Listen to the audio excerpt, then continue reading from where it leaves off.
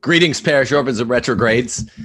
Today, I'm joined again by my friend, Dr. Michael Robillard, and another guest. What's up? What's up, Michael? How the heck are you, man? How's it going? Yeah, thanks for having me again. Yeah, of course. Of course. It's better than having you wait outside the room while you're staying at our house. And yeah, but we're joined by yet another guest, a mutual friend of ours who has appeared on this show, Mr. Will Noland, who was a former teacher at the most prestigious all-boys prep school in the UK, who was fired for teaching masculinity at an all-boys school in a debate class, and who is a great six-child having patriarch of a Catholic family, and who has turned tutor and has taken to the internet. A very similar story to yours truly here. Both of us were fired when we had 6 kids, and he was on the show about a year ago, right after it happened.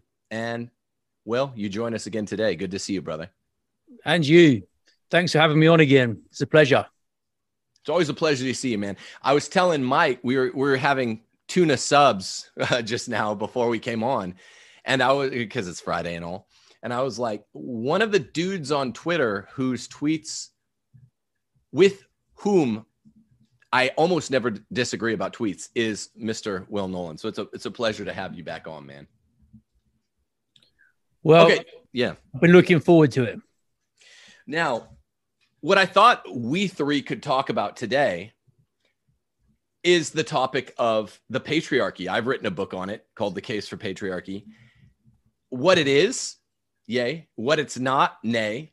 And some definitions by example on either side of what the patriarchy is and isn't. And I thought, who better to talk about than Will Noland and Michael Robillard, because you guys are both manly dudes and all of us are patriarchy lovers. Well, how can you not be? There's never been any society except patriarchy. There's no matriarchy on record in all of human history, despite the myths put out to the contrary. There's no evidence in archaeology or anthropology of a single matriarchy. So we need to ask why this is. That's a good point. Yeah, they try to sell you on certain ideas from like ancient Egypt and even sometimes ancient Greece and Rome. It's like, hold the phone. No, there's no such thing as a matriarchy, notwithstanding the desires of some of the feminists of the 1970s, like Kate and Mallory Millett, wanted a matriarchy. Amen. It's a circular square. There is no power of women patriarchs. There's no such thing. But I tell you what, this is cool. A cool opportunity because, of course, Mike is my, God bless you, little Penny. Mike is my co-author on, I had a 7th kid in between last time I saw you, Will, and now. So I pulled ahead by 1. I'm now ahead by 1 bucket. If you want to beat me, you got to have twins. So it's like trading buckets in an NBA game where you go up by 2s. 7-6 by my count.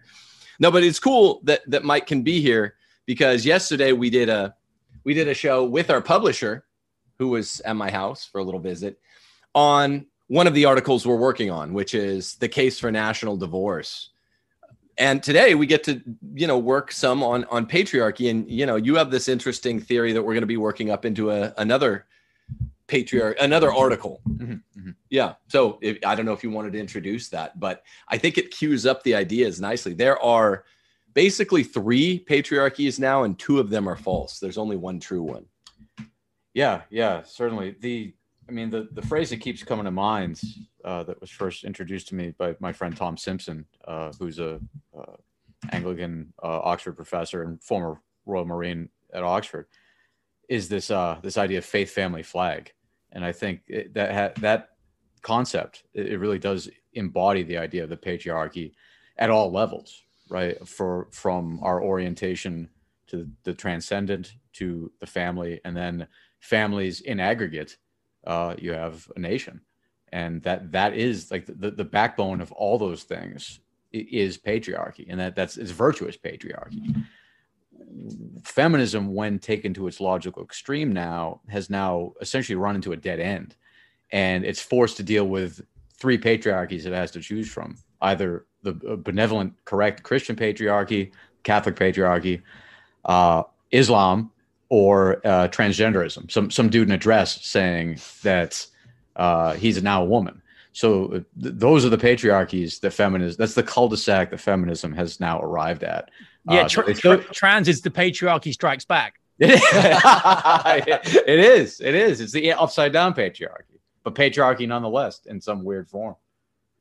Yeah, and it's all because I would just to wed, no pun intended, no homo, to wed the points that Will and Mike made.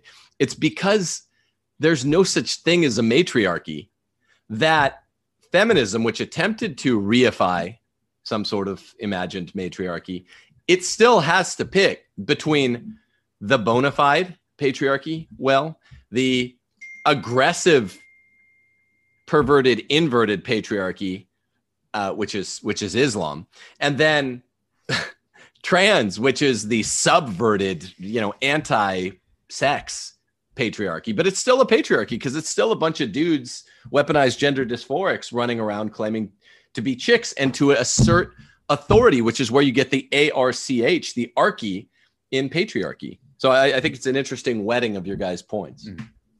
Yeah, and if you come back to the basics of what the word means etymologically, it's literally rule by fathers. And that's why the root of it is the family. And the reason there's never been a matriarchy is that the family is a natural society or a natural institution. So all these questions about whether or not patriarchy is socially constructed are misconceived right from the outset, because society itself is natural to human beings. So that's where patriarchy ultimately comes from. It's a natural institution, and the authority that men have within the family is that rule by fathers. I don't think men have authority over women just in the abstract. It's a father specifically having the authority to rule the family for the common good of the family. That's a great point. That's the key distinguisher for our show today, which is really about parsing what is a patriarchy, what is what Aristotle would have called one of the similitudes for patriarchy, which is why we're going to be talking about Andrew Tate, who's in the news a lot. But it has to do with the family. Like when a bride gets married and she is walked down the aisle by her father, which is a dead letter of an art form because everyone's feminist, right? But what's happening is the father, who is the patriarch, who holds legal and moral sway in most, but not always, over his daughter, he's transferring that to the next patriarch that will now have husbandly legal and moral sway over her, right? Where I think just because you said this point so strongly, Will, let's just come right out of the gate and say, although Andrew Tate, who was on Tucker recently, who was on the Fresh and Fit podcast, who represents a very similar worldview to him, Zuby had the Fresh and Fit podcast, and they were talking about Andrew Tate. Everyone's talking about it. He's got maybe 75, 80% of the correct view of patriarchy without the final 20 or 25% of it, such that he knows enough to repudiate feminists and womanism, but he doesn't know enough to get it all the way correct. And I was saying to Mike as we ate our tuna subs, it's one of those things where 80% cooked is 100% undone. And Mike's like, what did you say? It's like a somersault or a backflip. It's if you don't get all the way around, you're going to break your neck, bro. And you're going to look like an idiot if you try to do it on stage. So I think that's why we need to talk about it. I think this may be topically, substantially, one of the most important podcasts I've ever done.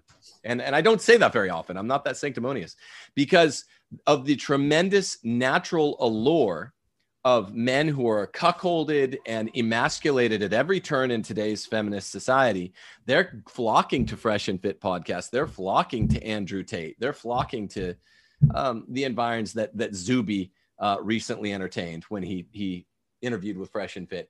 And they're thinking that this is the foil to feminism. And we're like, look, you're not a patriarch unless you're at least one of these three, and even two of these three are just similitudes. You have to be a father to gain that control. Or you have to take the bride to gain a kind of righteous, rightful control over your girlfriend. You don't hold that kind of sway over your girlfriend just by being a man.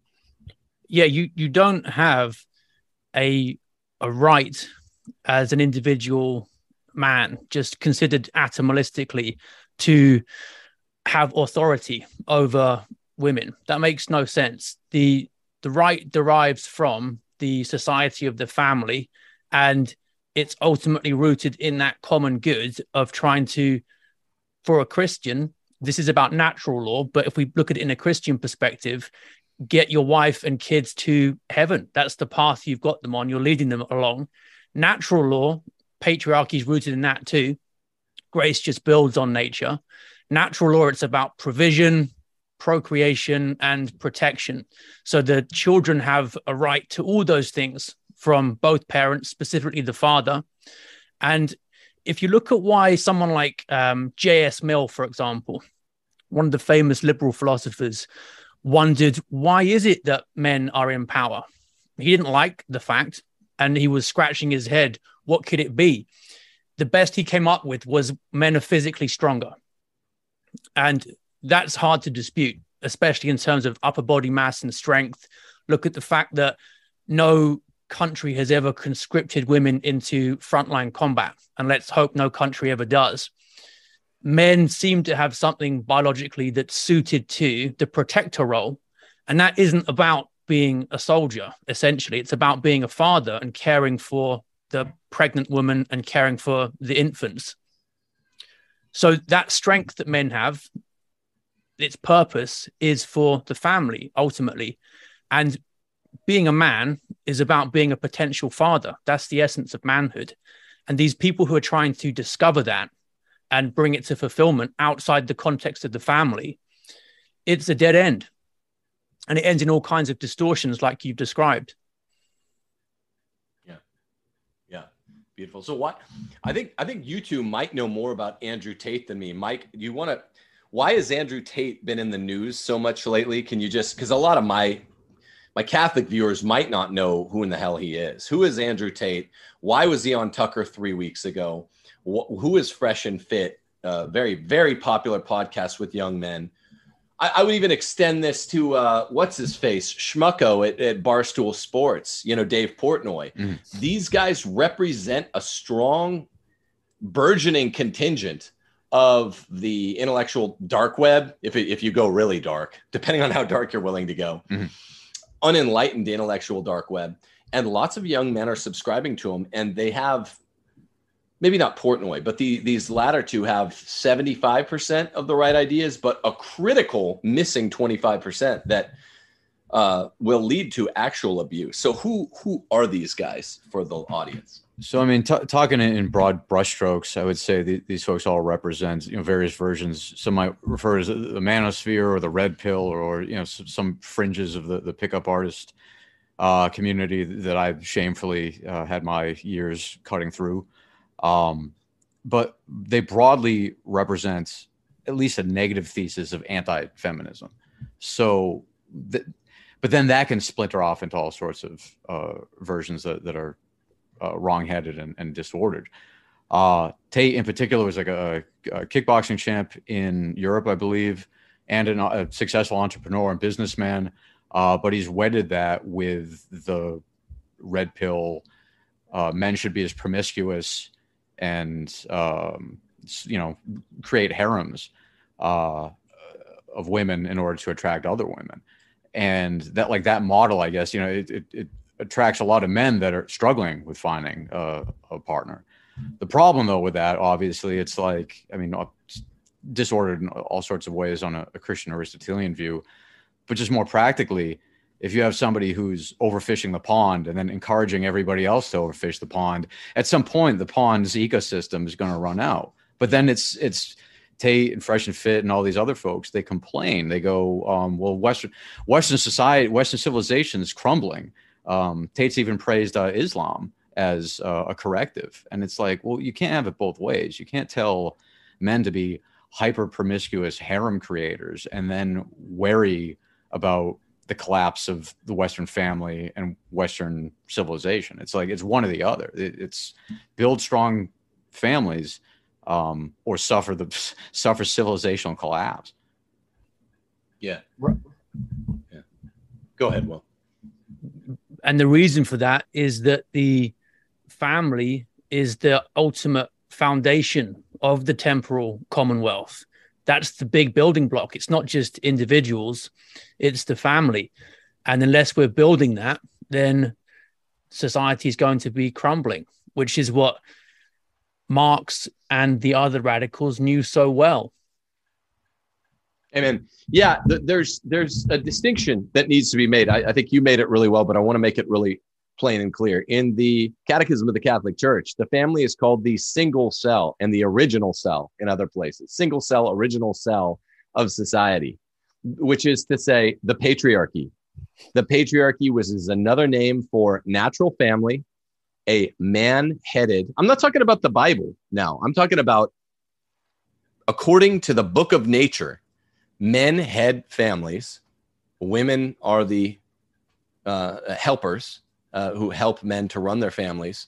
And this is called the single original cell of society by the Catholic Catechism, because this is the power structure, the primordial power structure with which all society begins. It begins and, in a certain sense, ends. Is the alpha and the omega of civil society.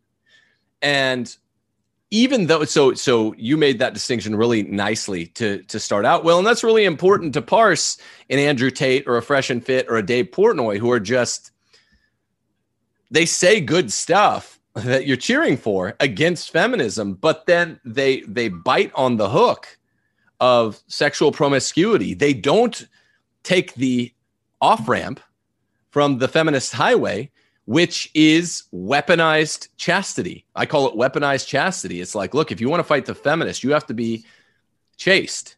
In a marital context, being chaste means you're monogamous with your wife. In a premarital context, it means you're celibate. Chastity doesn't always mean celibacy, but it means that before you get married.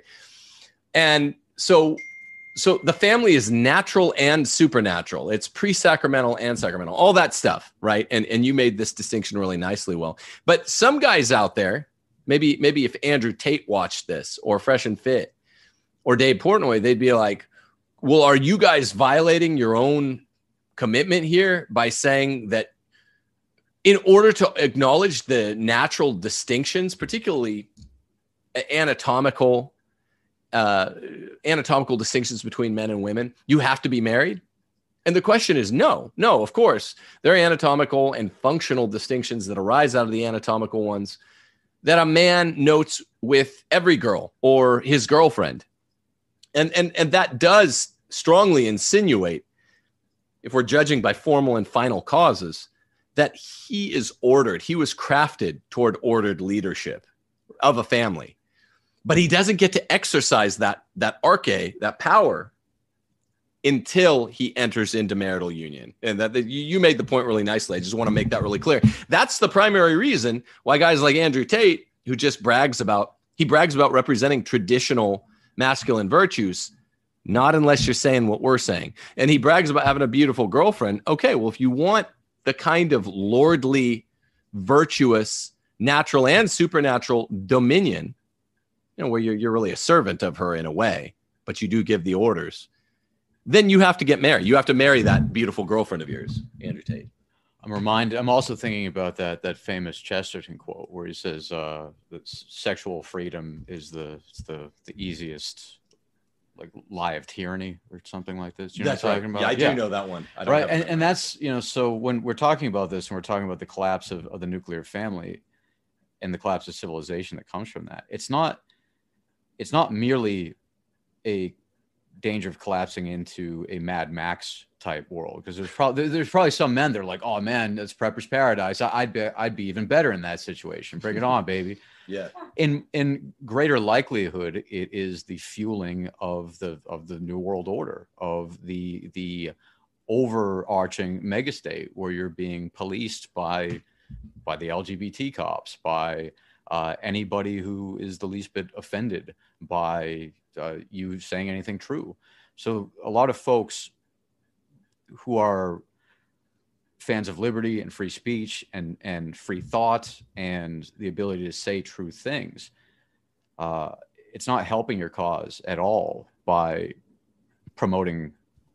being promiscuous or promoting promiscuity, because it's lending direct fuel to the very the pernicious totalitarian state that you're worried about. And the greatest defense against that is the family. Yeah, that's it. The family is the final bulwark against that, for the reasons that Tim was saying about it being the fundamental cell of society. But I would say that the bit that Tate and co are missing is actually necessary to have patriarchy at all. It doesn't matter if you've got 90% of the rest of it. If you haven't got that literal rule of fathers, what the word actually means, then you may as well have none. And they are radicals in the sense that they are promoting this myth of promiscuity, which there's no evidence for as a widespread stage at any point in human history. Think what alpha males will have done to men trying to fornicate with their daughters, for example.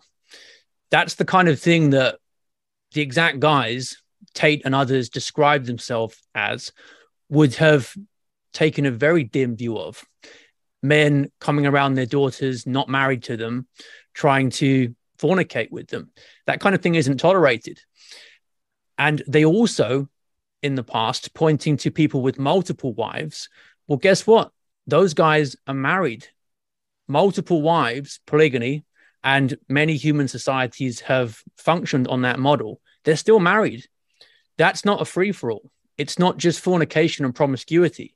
So what we've got now is totally different. Not only is it not Christian monogamy, two becoming one flesh, it's not even polygamy, one man, multiple wives. It's just one guy, and it's worse than a harem. It's just going to the club, picking people up, pump and dump, leave them. A sultan with a harem of 600 women who get ejected when they hit age 30, as they used to do. He's taking more care of the women. He's got more responsibility, providing for them, protecting for them, than some guy who just takes a few photos of them in a Bugatti and then moves on to the next one, or even worse, puts them on a webcam. Yeah, that's a good point. I mean, not that we're endorsing it. We're all endorsers of the one true patriarchy, Roman Catholicism, and all of the moral requisites that stem right from, I don't know, what is it, 8 places in the New Testament where St. Paul is saying men must be in charge. They must be in charge of the family. And they do have absolute authority, but they must be servant kings.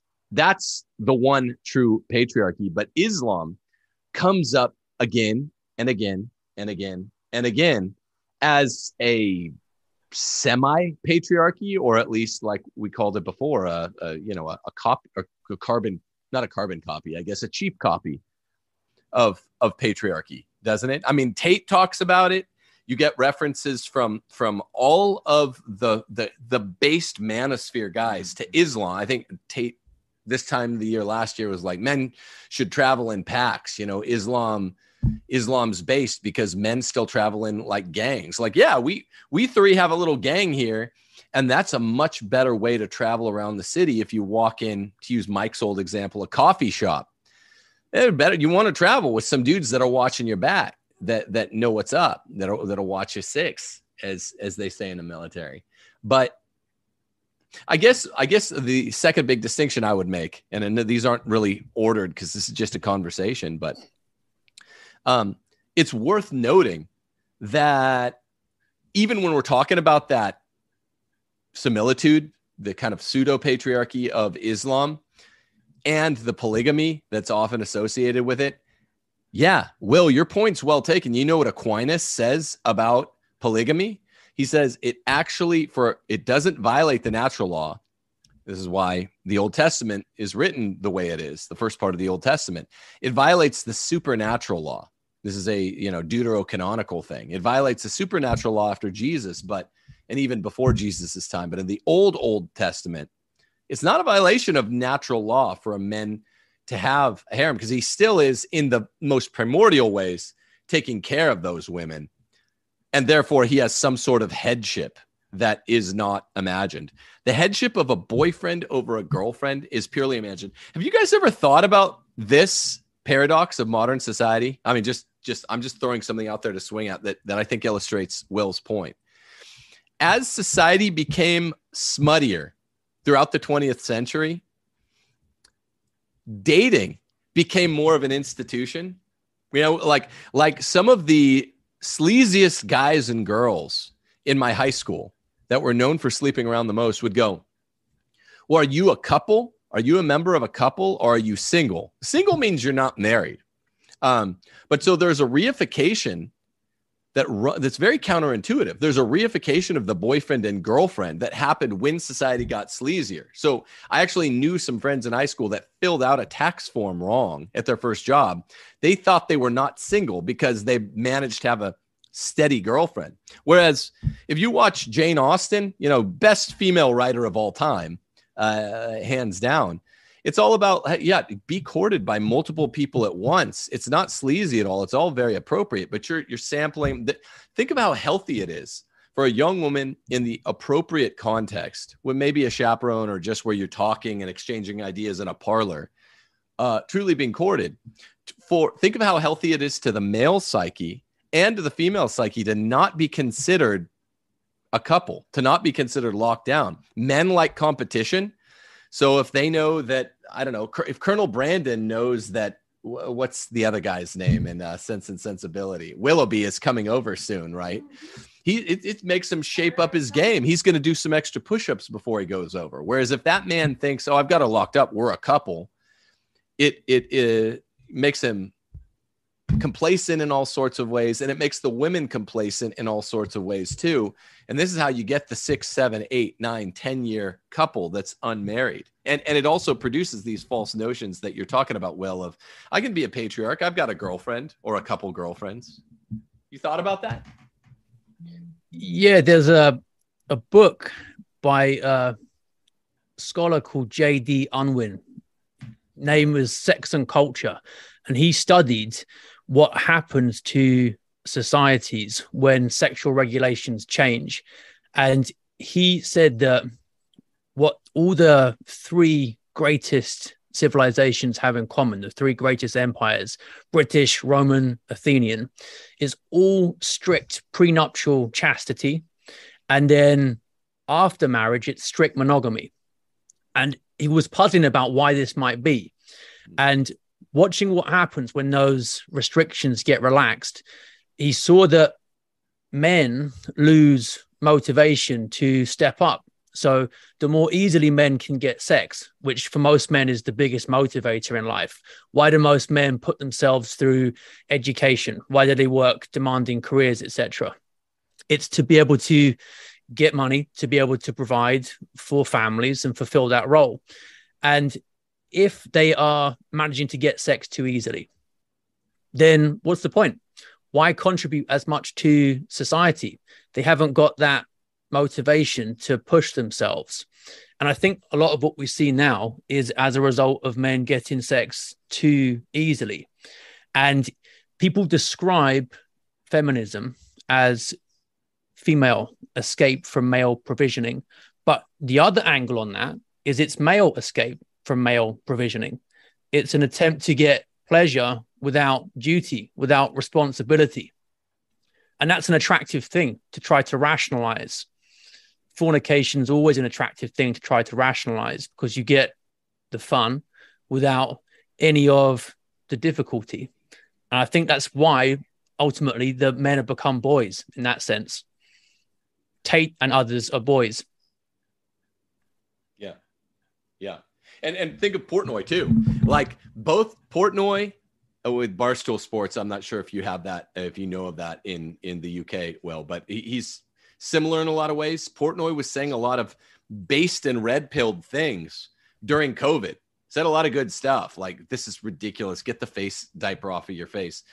Andrew Tate said a lot of based and red pilled things during COVID. He said something amazingly simplistic and profound on Tucker when he went on 3 weeks ago. He was like, do you understand the cognitive dissonance that the folks that were true COVID believers are walking around with now, 2.5 years later? COVID walks and breathes and lives among us, same as it ever did. No, we just got it. We got the Matt Fradd family COVID. It's not bad, right? It's not any worse than it ever was. It's not any better than it ever was. So all of the true believers in COVID that were walking around petrified for 2 years, for all of 20 and 21, are now just getting, oh, we can come out of our homes again. But they're not connecting the dots. This is what Tate said. They're not connecting the dots that the disease or whatever, that the house cold hasn't changed. The common cold hasn't changed at all. I have to change. But all of the people are emerging from their homes without making this connection. That's the sort of natural, the article of natural reason that Tate is espousing. And so he's a pretty sharp cat in a lot of ways. He's not a scholar, but he's a sharp cat. And this is a really good point. And he makes a lot of great one-liners against feminism and a lot of naturally forceful propositions about masculinity. But 80% of a somersault isn't a somersault, and you're going to look stupid and break your neck. Yeah. I think another set of dots here to connect is that a lot of folks in the red pill community, the Tate sort of followers, they're downstream from even a more fundamental fissure within the Western mind, where they've inherited essentially what I think is a fundamentally incoherent set of commitments to Lockean classical liberalism on one hand, and then like an atheist Darwin materialism on the other hand. And right. it's that's actually humming in the background of even the red pill philosophy, so to speak. And then peering through all that shattered kaleidoscopic lens is this light of truth that is saying, well, something about the present situation is wrong. What is it?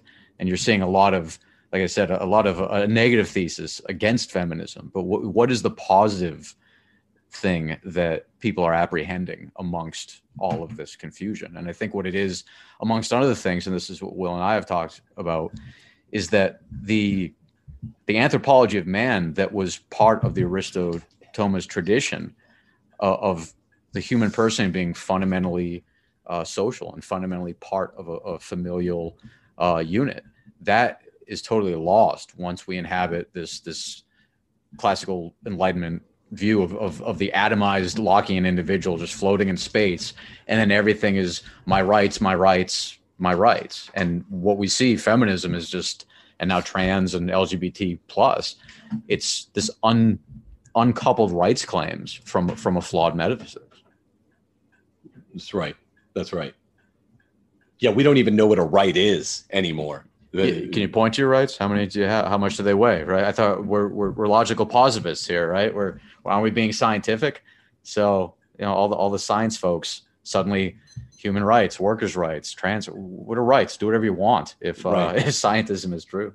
Right. Yeah. What's the quanta? Well, in a way, we're even wrestling with it here. When you get the assertion, the reasonable assertion of masculinity under the auspices of male rights from a non-patriarch. That's kind of what we're talking about here. And it's the Andrew Tate pseudo right of, hey, you have right to women, or I don't know. I'm not sure if he borrows that language, but he is doing the modern thing. That's kind of what we're saying here today, which is to reify out of thin air, ex nihilo, a rights claim. And just to say something that makes sense and then rubber stamp it, that is a use. That's a right.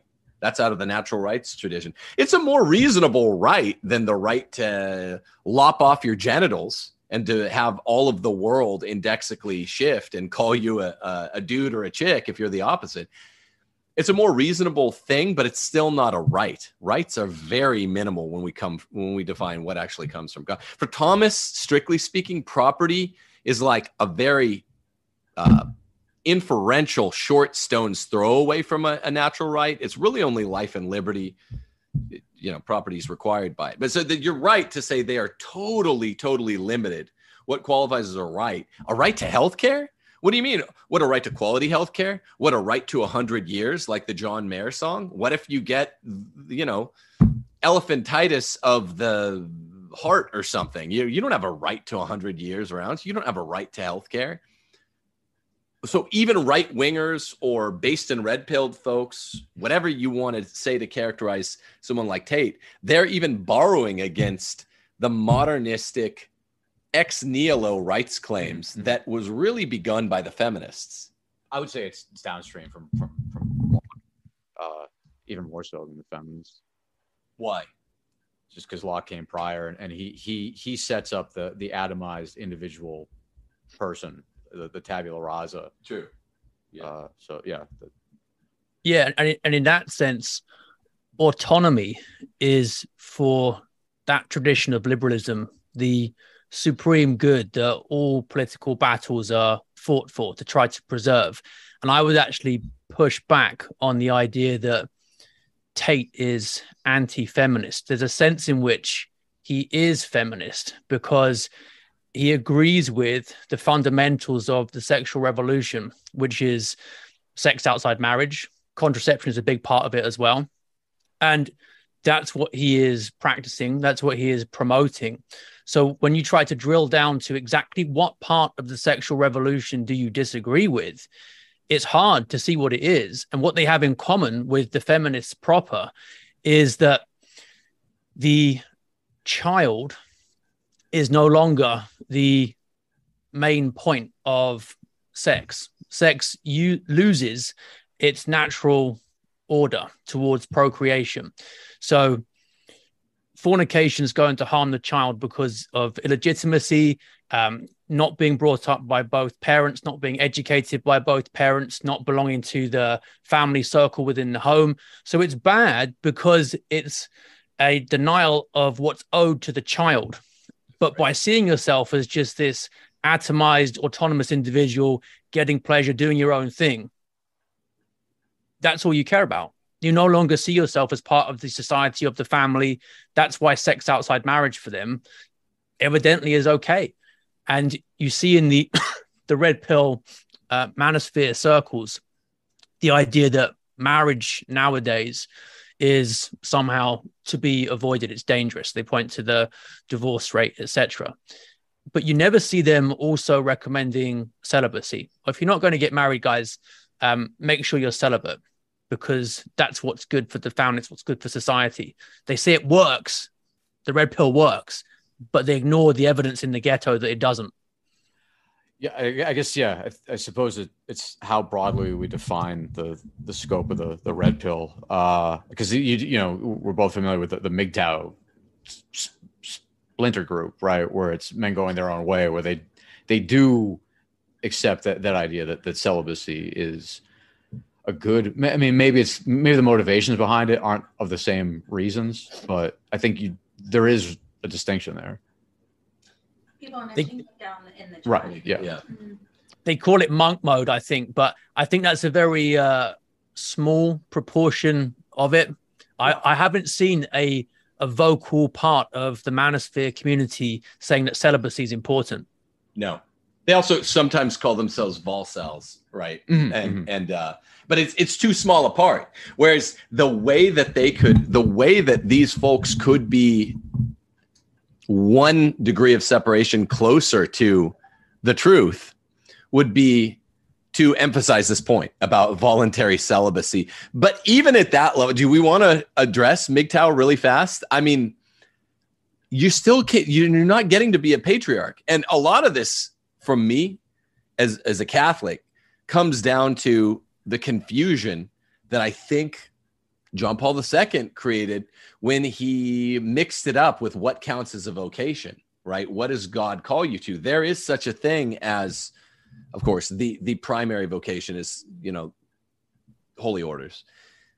A lot of trads go nuts if you say that the married life is a calling. And I've never understood that. It is absolutely a calling. It's the more common one than the priesthood, but it's still a calling. You're called either to the priesthood or to the married life. Now, that doesn't mean that there's no path to heaven for you if you are a 55-year-old guy who never met someone. That doesn't mean that at all. But it means that you are in some sense, at least statistically, aberrant if you're 55 and still single. And you still might hear the calling when you're 60. I know a guy that got married when he's 58, 59. So for the first time. So it just means once you play the PC game, which is what John Paul II did across the board. He confused everyone on feminism. He confused all the world at a CC2 in 1986 on Islam because he didn't want to offend anybody. And he confused all of the world on, okay, well, hey, I'm 55 over here. I don't think it's ever going to happen for me that I meet a woman. I never felt called to the priesthood. He just reified out of whole cloth, JP2 did. Well, that's a vocation too. It's like, no, that's the second vocation type in waiting. There are only two sacramental vocations. And this is what I say to the MGTOW people. It's like, look, man, I think this is the positive aspect of today's show's message. The MGTOWs are operating on the same fallacy that a lot of the Andrew Tate hedonist guys are. What is that fallacy? That just because feminism messed up men, but it really messed up women, encouraging them to not be virtuous in the univocal sense of the term, there must be no good women. It's like, no, they're just a little harder to find. You got to look. You got to get in there and scrap. If you don't feel called to the priesthood, most people don't, get in there and scrap and find a good woman. Find the woman for you. It might take till you're 50. It might take till you're 60. But never give up the search. And if it never happens, it doesn't mean you don't go to heaven. It just meant that path didn't pan out in the usual way. But it pans out if it gets you to heaven. You're still on the lay path. You're either a cleric or you're a lay. And I think John Paul II confused everyone. And I think the MGTOW people need to be told, yeah, be celibate as long as you don't find a woman that you want to sacrifice it all for. Because like St. Paul teaches, that's what it is to be a patriarch, the householder. I will, at a moment's notice, sacrifice my life for my wife and kids. Until you find someone that really makes you want to do that, be celibate and pass. Don't marry a girl you're so about. You marry a girl that you love. You're crazy in love or whatever. That's what the MGTOWs need to hear, I think. Yeah, well said. I think I still have a lot of sympathy for the MGTOW movement insofar as it's a lot of men that are recognizing that a lot of the present divorce laws within just official legislation that are favoring feminism and now trans are very much a one-way ratchet. So they're choosing, at the very least, individually to opt out of giving any further legitimacy to this, this set of institutions and institutional momentum. The problem with that, though, is that in the long run, the system isn't going to allow for that, right? A certain threshold of men opting out of society, the system will correct, and they'll have a bachelor tax. Or there's this one feminist at Oxford arguing for the right to sex. Not liberty to sex, the entitlement to sex. So, i.e., read that into law that eventually turns into sexual jury duty, right? So the point being is that feminism achieved its institutional and cultural successes by acting in a collective in concert and agitating to change laws in their favors. Men in ones and twos, just because they're pissed off, that's not enough. You need like a culture. You need an entire worldview that is being defended, and that men can link arms and act in concert, in coordinated fashion with. So MGTOW, I think it's still, I understand what it's doing, but I think it's going to be short-lived. And I think it's once again, it's a symptom that's not addressing fundamental problems. Yeah, and the fundamental problem is breaking away from God. Ultimately, that's the root of it, isn't it? And I would say that in many forms, MGTOW is also a species of cowardice too. The idea that they have got the calculators out and crunched the numbers and figured out there's a risk to marriage, that they might have X percentage risk of divorce, and that means that they can't possibly try that life. But marriage is the battlefield on which society is going to be won ultimately. The destruction of the family has been the main form of attack on it, and rebuilding it. And there will be casualties, even if men do everything they can to minimize the risk. There will be casualties, like in any war, but you just have to keep your eyes about you and then seek good advice and go into it knowing that you're doing the right thing. And that is what being a man has always involved historically. You're not supposed to have an easy life. Yeah. And I bang on. Well, it's like, you got your calculators out and you're looking at the annuities and you're looking like a tax adjuster or an insurance adjuster. Like, well, that's no fun, right? You know, if you're trying to, you don't want to hang out with the dude from the life insurance company, like Along Came Polly, where you're like, hey, you want to go shoot baskets? He's like, did you know there's a 1 in 423 chance of a branch falling and hitting you in the head? It's like, no, man, one life to live. In that sense, MGTOW, men going their own way, being celibate, I can respect it from a moral perspective, but from an ontological and even an ecclesiological perspective, I don't get it. It's a vision without a future. It is quite literally that in aggregate, it's the death of society if the family's the cell. I was going to say it's walking nihilism, essentially. You know, it really is. There's no end to it. There's no telos. And, yeah. But it's just not sleazy. It's not right. Sleazy. It's which is not nothing, right? It's not. We're saying it's not nothing. It's just like, what is it? I don't know what it. I know it's not sleazy, but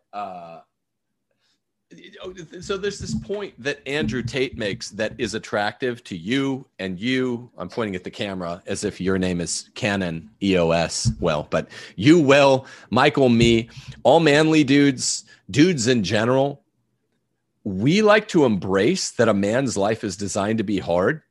One of the attractive nuisances of the Andrew Tate gospel, if I can call it that. He says this time and time again, a man's life is supposed to be hard.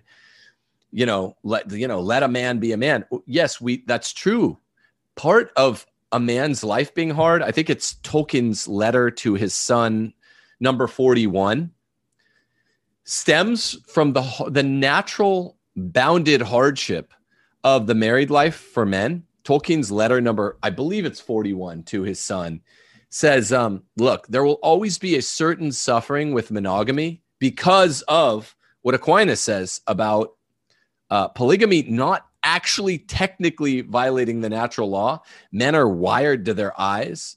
And even if you're, just absolutely crazy in love with your wife, or just feel, you just married the best person for you, and you're not the kind of person that's deluding yourself. That's how I feel. Will, I know that's how you feel. Like, you're still your life is going to be attended by some suffering. Tolkien says this beautifully, I believe in letter number 41 to his son. You have it there. Thank you, Stevie. He said, listen to this, just listen to this. And this speaks to Andrew Tate's point, and then gets it even more than Andrew Tate. Faithfulness in Christian marriage entails that great mortification. No man, however truly loved his betrothed and bride as a young man, has lived faithful to her as a wife in mind and body without deliberate, conscious exercise of the will, without self-denial. When the glamour wears off or merely works a bit thin, they think they have made a mistake and that the real soulmate is still to find. But the real soulmate is the one that you're actually married to. Is that not? That's letter 43, actually, not 41. That's beautiful, isn't it? And that's the kind of hardship that Andrew Tate and Dave Portnoy and Sleazy Fresh and Fit, and now I guess Zuby, disappointingly, are saying that they like the male hardship, but they're fleeing from that hardship. Yeah, the hardship of chastity is too difficult. You can go to the gym and you can pump your muscles up, but you don't actually have a spine when it comes to proper virtue. And I think there's a sense in which you've got machismo being promoted, and Tate's message is, in my opinion, very similar to what has wreaked such havoc in the Black community in the ghetto, because Tate is basically like a rapper in terms of the lifestyle he promotes, the sports cars, and he's got all his hoes in the harem. And people look up to that and think, this looks glamorous. But then when you dig beneath it and think, what's happening here in terms of male authority, what's happening here in wider social consequences, is very much the same as the phenomenon of fatherlessness in the ghetto. And that's exactly Aquinas's point about why multiple wives isn't contrary to natural law, because the kids know who their father is. Yep, the kids know who the father is. He can head the household. It's not ideal because there's no equality between the wives and the husband. His attention to them is very different from theirs to him, because there's many of them, one of him, whereas his is divided. So that's why it's bad for that reason. But the kids know who the father is. Yeah. I guess at this point in time, anyway, the first patriarch in all of maybe not Christendom, because the Calvinists have in some ways their heads on a lot tighter in more sensible way about the patriarchy than most Catholics. But at this point, 2022, I guess I'm the main guy associated with writing about the case for patriarchy. And I can hear all of my foes, especially after the stir Matt Fradd created last week over really a tempest in a teapot, not even anything half as controversial as what we're talking about. I can hear them all taking sound bites from today's show with me and I quoting Aquinas and Will hammering the point home repeatedly about, harems and polygamy not violating the natural law. That's technically speaking. And yes, it's absolutely technically speaking defensible. But Aquinas says, for us Christians, and what Tolkien says beautifully here, it violates the supernatural law to not do so. We're just saying that it's far less messed up to violate the supernatural law, but not the natural law, than it is to violate both the supernatural law and the natural law. And that's the distinction that, Will, you keep coming back to about better to know who your father is and to be cared for him in some sort of weird polygamist Mormon or Muslim way than to not know your father at all. And that's what really is being generated. I didn't think about this too often until a certain Seinfeld episode when I was young. I was always anti-abortion, but there's a weird Seinfeld where Jerry and Kramer, who each go around bedding as many women as they can, they say, Jerry goes, "Have you ever slipped one past the goalie?" And Kramer says something, and then Kramer gives the answer and says, "Well, how about you?" And Jerry goes, "Oh, no, that goes with me to the grave." And it settled on me then, even though I wasn't nearly as Catholic then as now. I was just as anti-abortion. I was like, to separate sex from procreation means that guys that do this at a high enough catch rate to be in the triple digits, they're definitely taking on board the statistical 1 in 50 of abortion. If you're sleeping with 100, 200, 300 women, you are abortion is a part of your life, whether you know it or not. And I mean, or just a woman that you had a one-time liaison with, having a kid and not telling you. This is another phenomenon that instantiates Will's point and Aquinas's point, that it's like, well, it's better to know your father even in some polygamist situation that violates the supernatural law, but not natural reason, than the alternative. So I just want to say that because I know my enemies are watching this show, particularly this week of all weeks. It's worth putting that out there. No backing off, but here's an explanation for the point, stipulation to the point. Yeah, I think I could just the only thing I can really add to this branch of the conversation is I was thinking that, like, what is it that's appealing to men about the hardcore rapper lifestyle, like that you said that Tate's sort of embodying, or that a lot of the red pill guys are embodying? Or why is it that the neo-pagan folks like Jack Donovan are getting a lot of traction? Or why is it that Islam is recruiting a lot of men? And I think it's in the past, or at least what our generation grew up with, is that what you refer to as Ned Flanders Catholicism, right? Yeah. Is that the example of the emasculated, hyper-feminized, sex egalitarian father figure was the example for so many of us growing up in the homes in the 80s, 90s, 2000s. When you look at that and you go, oh, that's marriage, or I can be a baller with the hose and the gang and the cars. I mean, it's easily clear what's more masculine, even though it's a pernicious masculinity. So what I think, obviously, what you guys both represent, and why I've sought your writings and your thinking so much, is that you guys represent, I think, a return to what a proper patriarchal Catholicism looks like.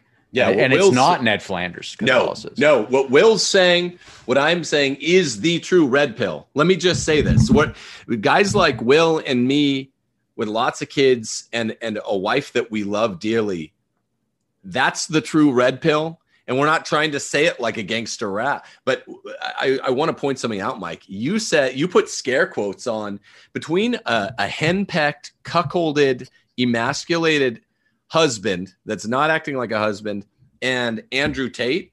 What's more masculine? Andrew Tate. Yeah, we're saying that, but we're saying don't be Andrew Tate. There's a middle way. Well, I was going to pitch a middle way here, but I don't want people to associate the two middle ways I'm talking about, because it would be false and it would be insulting.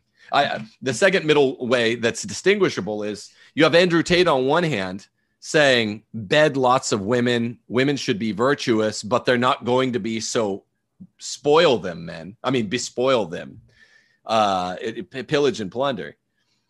That's just not wrong. That's just not right. But then on the other hand, you have the Catholic world and Catholic influencers. I'm a part of that, but I have my hand in all this other stuff. I don't even know if these other Catholic podcasters know who Andrew Tate is or Dave Portnoy. They're pretty big, so they should have heard of them, but I don't know if they have anything to say there. But like, I'll just say on the other end of the spectrum, that's I think 80% of the way there to the truth. On the other side of a guy like Will Noland or myself is like Matt Fradd, a good dude, a very good dude, who got in trouble last week for saying female comedians aren't funny. This is not controversial. That's just, everyone already knows that. Everyone knows that. That's just natural reason 101. But Matt, it's just super obvious. But Matt did get, he's a really good dude, but he got uncomfortable when I said some really obvious, undeniable things that I think are about as obvious and undeniable as female comedians aren't funny. When I was on his show, he got some flack for it. And he's a really nice man, but it's like, you're 80% of the way there on this side.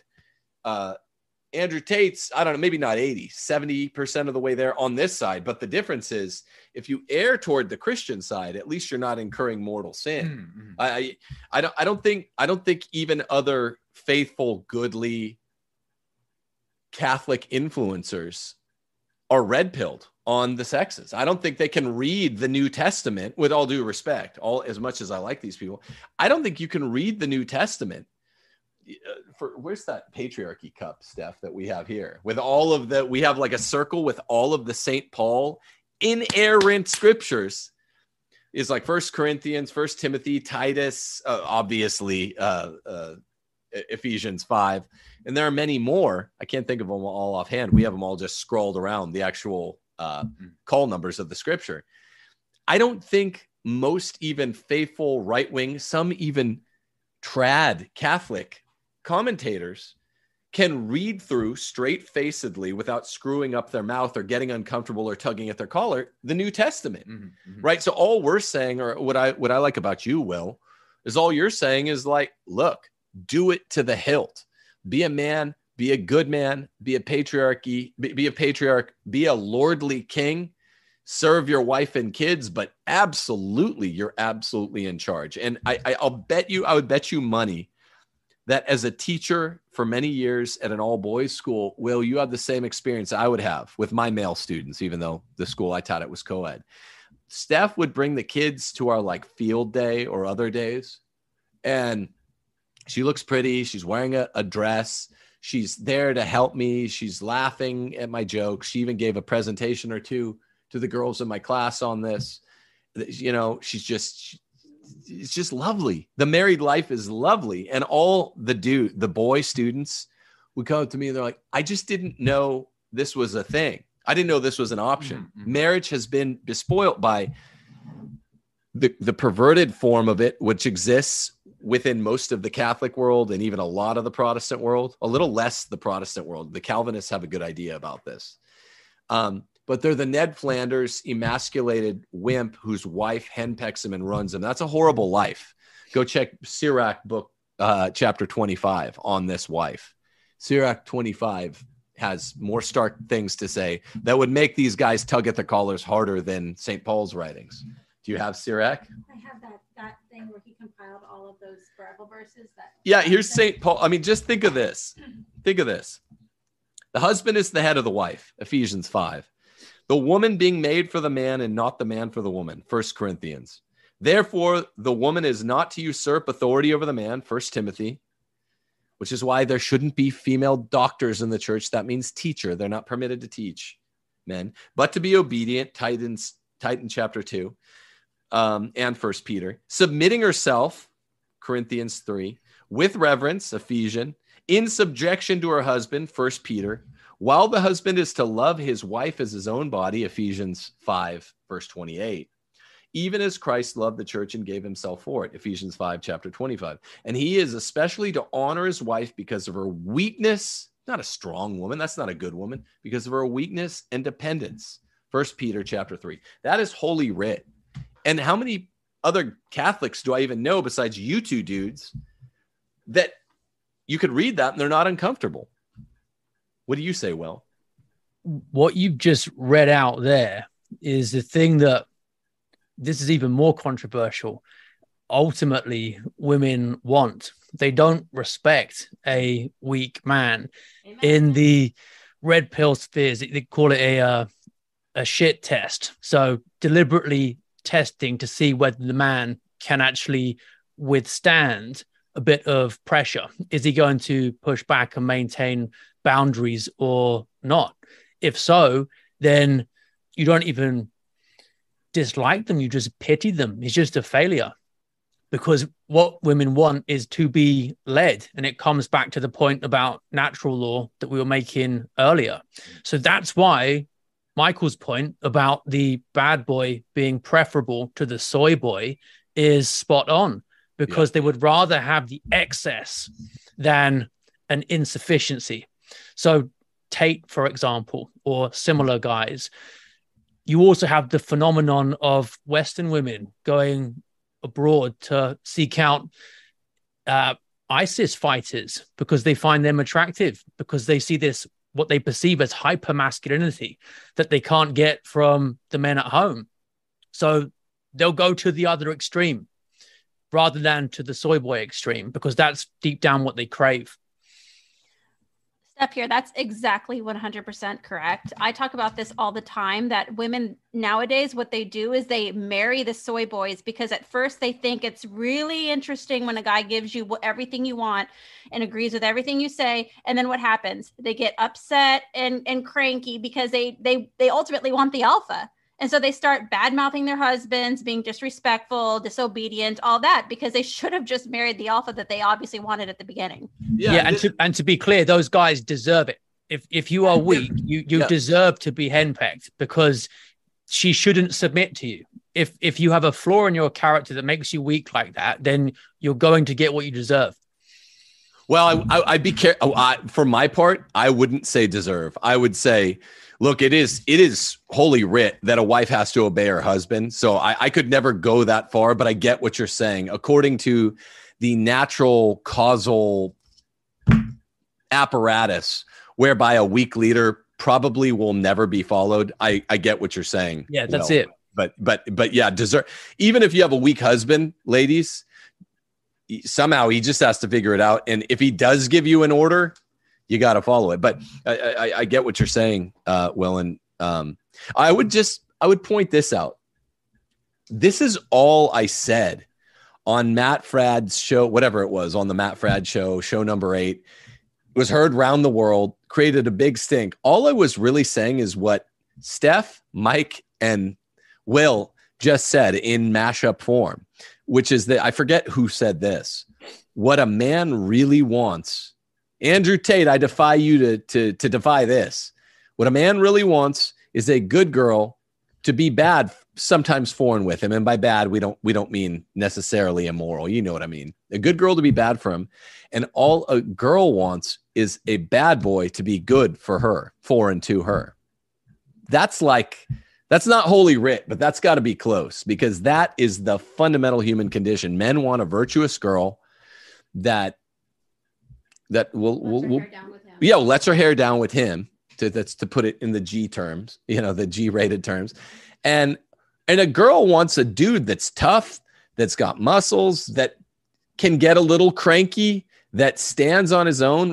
Remember in the Shia LaBeouf interview, he said, like, I thought John the Baptist was cooler than Jesus for a while, because Jesus was pitched to me as just a guy who could never say no. And I said, this is what Nietzsche says about Jesus in the Antichrist. He lacks the capacity to say no ever.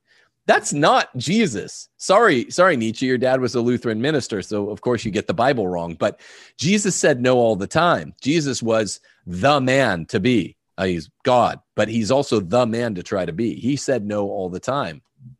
Women want a man that can say no. Women want 3 dudes that can be talking. Have you ever heard a podcast where it's 3 dudes talking? They're friends, but they don't know how to disagree with each other. Like, it happened yesterday. You're like, I don't know. I'm not for deserting your state and just going to another state. I'm like, well, I am. And then you're saying something good. I'm saying something good.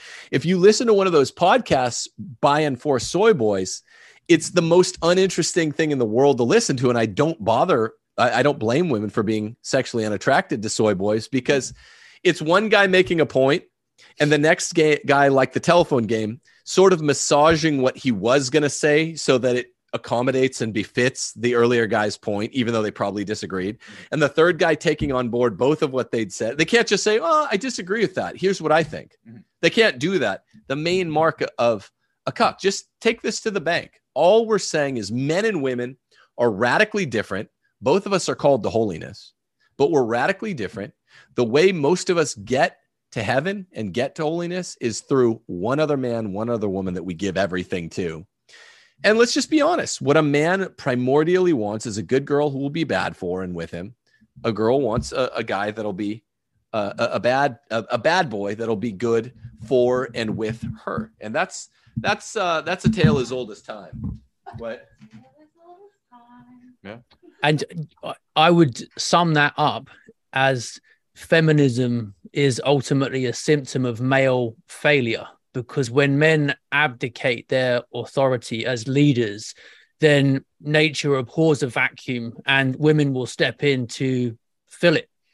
So if men aren't fulfilling their duties, aren't taking responsibility specifically within the family as providers, are expecting women to go out and work and pay for their own cars, clothes, support the children, etc., then those men are acting like feminists. And they shouldn't be surprised by the consequences. Yeah. Well, I mean, I know guys with wives with their own bank account. It's like, well, I guess these are the kinds of guys who have to ask their wife's boyfriend permission to make a withdrawal from their own bank account. I mean, at a certain point, we got to call a spade a spade.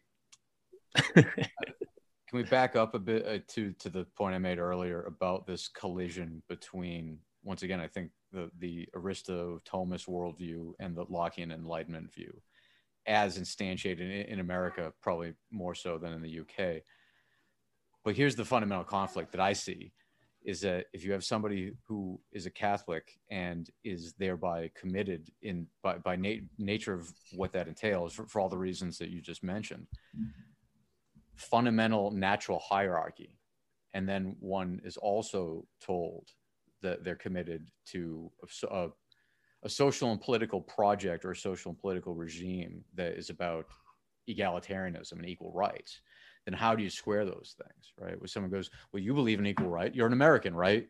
You believe in equal rights, right? Feminism is just equal rights. And there you go. The Motte and Bailey is set in, and now the man, even the Christian man, is unable to square this commensurability between natural hierarchy in the family and a commitment to equal rights. So I think that is actually in like the soul of the modern man in the West is this battle between Aristotle and Locke. Yeah. Let me say this. Let me say it loudly. Let me say it slowly for another wide sweeping mischaracterization of me and Rules for Retrogrades. It's like, I feel like Nixon. I am not a Lockean. And I agree with everything Mike just said. I am not a Lockean for this precise reason. What Mike just said. But Ed Feser points out, John Locke is not a natural law theorist, properly understood, for the reason Mike just points out. And Feser points this out in his book on Locke. It's got a red background, and it was a major red pill for me. What happened? Okay, so here's how philosophy works, parish orphans and retrogrades out there. If you haven't studied philosophy, it is a tree with branches, like theology is a tree with branches. The higher branches, the harder to reach branches, are where the truths, the ontological, metaphysical, epistemological truths come from. Okay, so the lower branches that everyone likes to dabble in, like ethics and political science, they're supposed to be square. I'm mixing metaphors now, but they're supposed to be consonant with the higher branches. John Locke, by stealing from the political philosophy, but not the ethics, the political philosophy of the school of Salamanca Jesuits and Bellarmine and Suarez and Juan de Mariana, literally plagiarizing and stealing from those guys, or almost literally plagiarizing from them. He just took their bottom line. But those guys, as Catholics, Bellarmine in particular, had a bottom line that was natural law all the way up the branches of the tree to ontology and metaphysics. They are natural law thinkers, the Catholics. John Locke does not have a natural law metaphysics. John Locke denies the natural law of metaphysics. He's a mechanist. He's a corpuscularian, the opposite of the natural law. And so he took the ideas of the Catholic natural law tradition in the realm of politics, which are most robustly developed with Suarez and Bellarmine. But he didn't even take the other low branches of the tree, which is ethics. And that's what Mike's pointing out. So I am not a classical liberal Lockean guy. Because those ethics and politics, which should be the easiest to square, don't square. He's an individualist. He believes in autonomy. He believes in all of these things that in America got writ too large and were misunderstood and weren't understood in the true natural law metaphysical perspective. And that is also, like Mike said, I don't disagree with a word of it. That's why we have the runaway rights claims. And I have that in chapter 1 of Catholic Republic. I explain the runaway rights claims in chapter 1 of it. It's like Indiana Jones. You take the true rights away from the plate, or you subvert the true rights, and then you fill the plate with garnish, with parsley instead of bacon. Yeah, rights aren't intrinsic qualities of individuals considered separately from the aim of the society that they're a member of. So the members of the society of the family, for example, they derive their rights from what the common good of that is. So the father has a right to authority because that's his job within that society. That's how it functions. Yeah. He hasn't just got the right considered independently of that. Same like the reason murder's wrong, for example, is that my right to life, that's rooted in the common good. It's not that I have just in the abstract a individual right to life. Otherwise, you end up with abstract individual rights to, say, contraception or abortion or the right to choose your gender identity. Because how do we detect those? Well, I just feel like you've got that right. I feel like I've got dignity as a human person, and I feel like I have a hunch I have that right. And why not? Maybe I have a right to a holiday or to broadband and all this kind of stuff. It just proliferates, whereas it's common good ultimately. And one point I thought of earlier we haven't covered yet is that if you go back far enough, most of the foundational feminist thought comes from men. And you've got the German attorney Bachofen, who was a big influence on Marx and Engels and had this idea of promiscuous communes long ago in the distant matriarchal past. And everyone had orgies and they were all happy. And children were raised communally, not within families. And then Marx and Engels saw this, liked the idea of it, and thought it would be a good way to undermine the society of the family, which was Marx's big goal. So the way that most men look at feminism, I feel, is a victim narrative that is ultimately doubly emasculating, because you're failing as a man, exercising authority with the family. You're also, a bit like Adam blaming Eve, saying it's the woman's fault that you're in the situation you're in. But go back far enough, feminism is mostly sold to men by other men as a way for men to get sex outside marriage. And if you take that honey trap, then look where it leads you. You end up undermined as a man in terms of your authority within the family. And because your authority within society depends on your authority within the family, society being merely an outgrowth or extension of the family, clan, tribe, village, nation. Hence the king traditionally is called sire because he's like the father of the whole nation. Then that goes too. And then you're complaining you live in a matriarchy, as close to one as you can get. But it all started with ultimately wanting sex outside marriage. That was the bait. The ticket was taken, and now this is the ride, and people are wanting to get off. But there's only one way to do it. Yeah, on Adam and Eve, I'm right there with you. In the case for patriarchy in chapter 3, I cite all of the patriarchs of the church, the first fathers, especially John Chrysostom is real. He hits this point so hard. Eve is the one that was tricked, and Eve is the one that sins. The original sin is actually Eve's, right? Because she was tricked. Chrysostom hits the point really hard. A man qua father, the natural differences aren't just muscles. Men are wired differently. We have different brains. We wouldn't have been tricked, says John Chrysostom.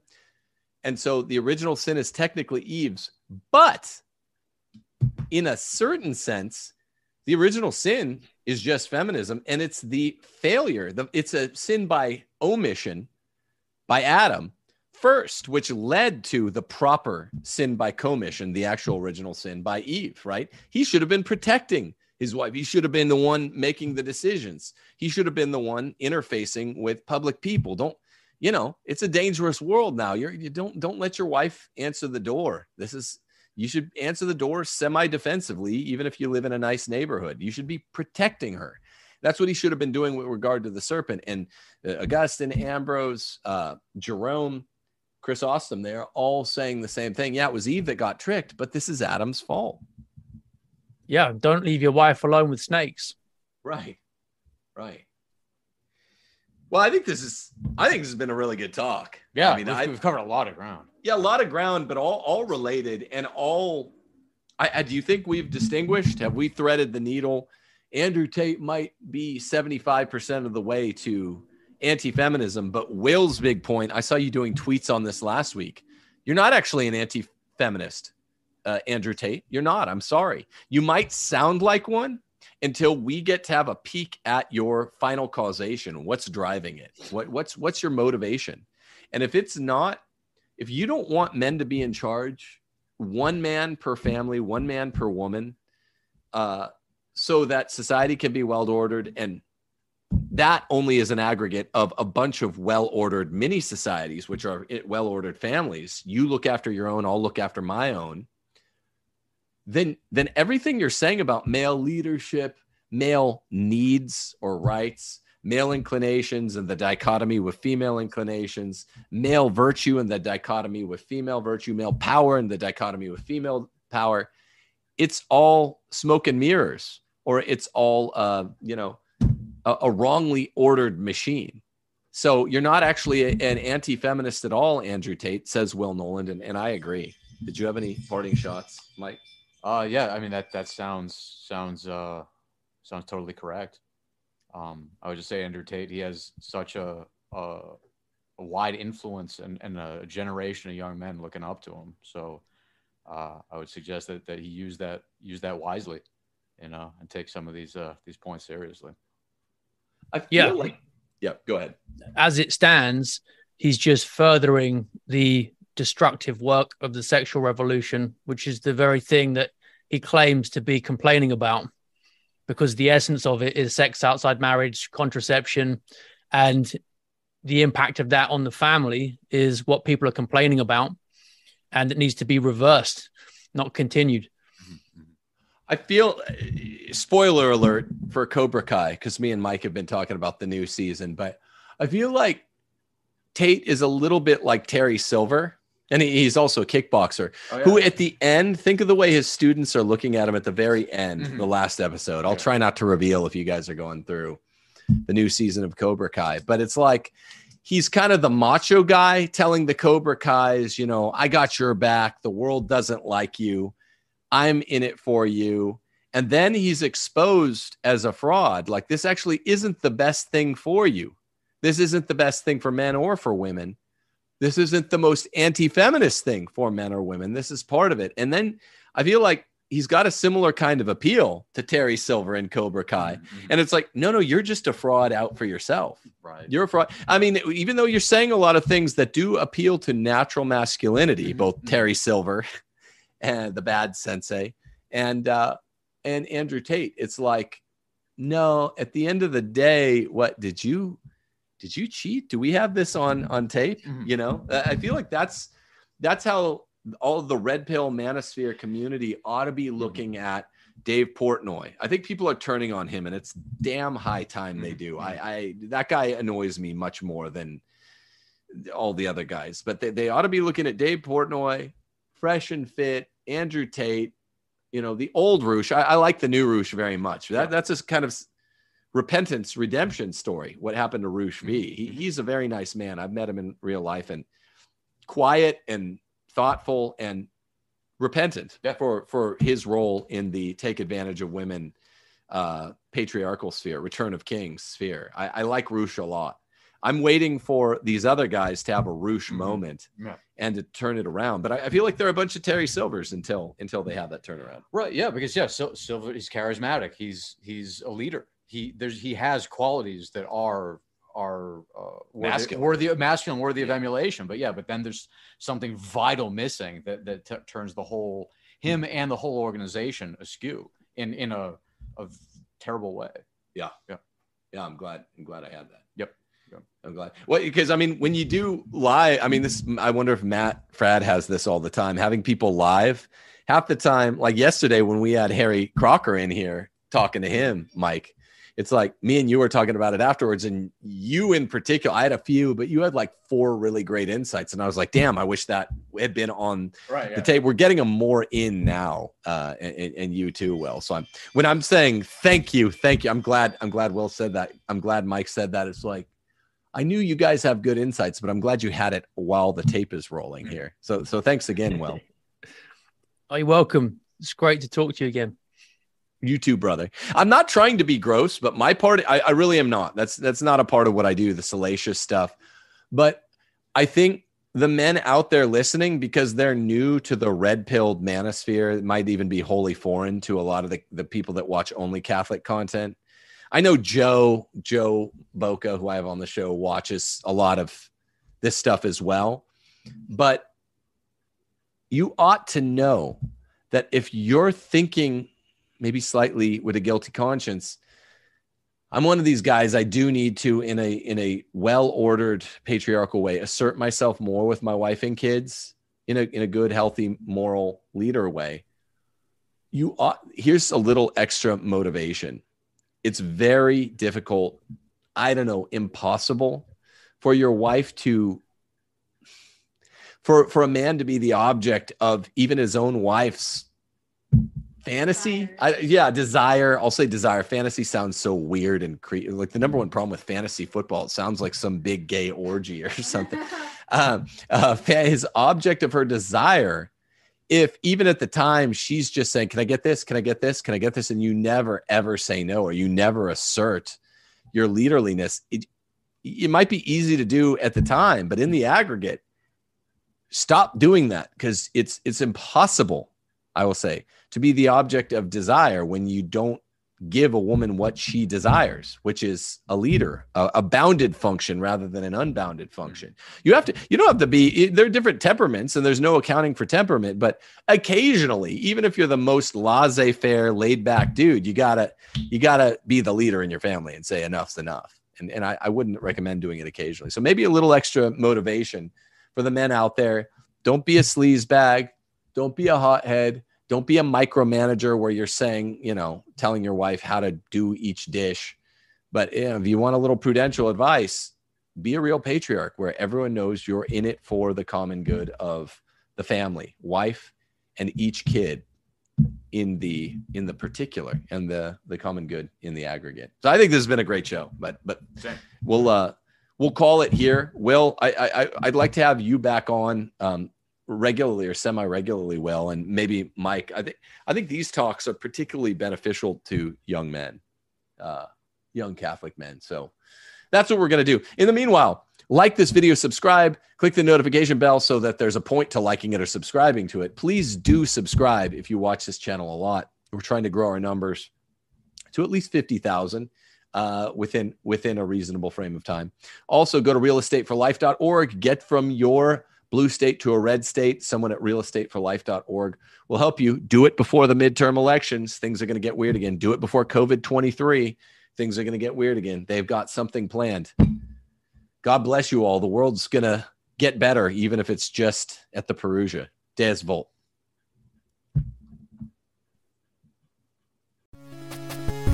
Hail Mary, full of grace, the Lord is with thee. Blessed art thou amongst women, and blessed is the fruit of thy womb, Jesus. Holy Mary, Mother of God, pray for us sinners now and at the hour of our death. Amen. Hail Mary, full of grace, the Lord is with thee. Blessed art thou amongst women, and blessed is the fruit of thy womb, Jesus. Holy Mary, Mother of God, pray for us sinners now and at the hour of our death. Amen. Hail Mary, full of grace, the Lord is with thee. Blessed art thou amongst women, and blessed is the fruit of thy womb, Jesus. Holy Mary, Mother of God, pray for us sinners now and at the hour of our death. Amen. Hail Mary, full of grace, the Lord is with thee. Blessed art thou amongst women, and blessed is the fruit of thy womb, Jesus. Holy Mary, Mother of God, pray for us sinners now and at the hour of our death. Amen. Hail Mary, full of grace, the Lord is with thee. Blessed art thou amongst women, and blessed is the fruit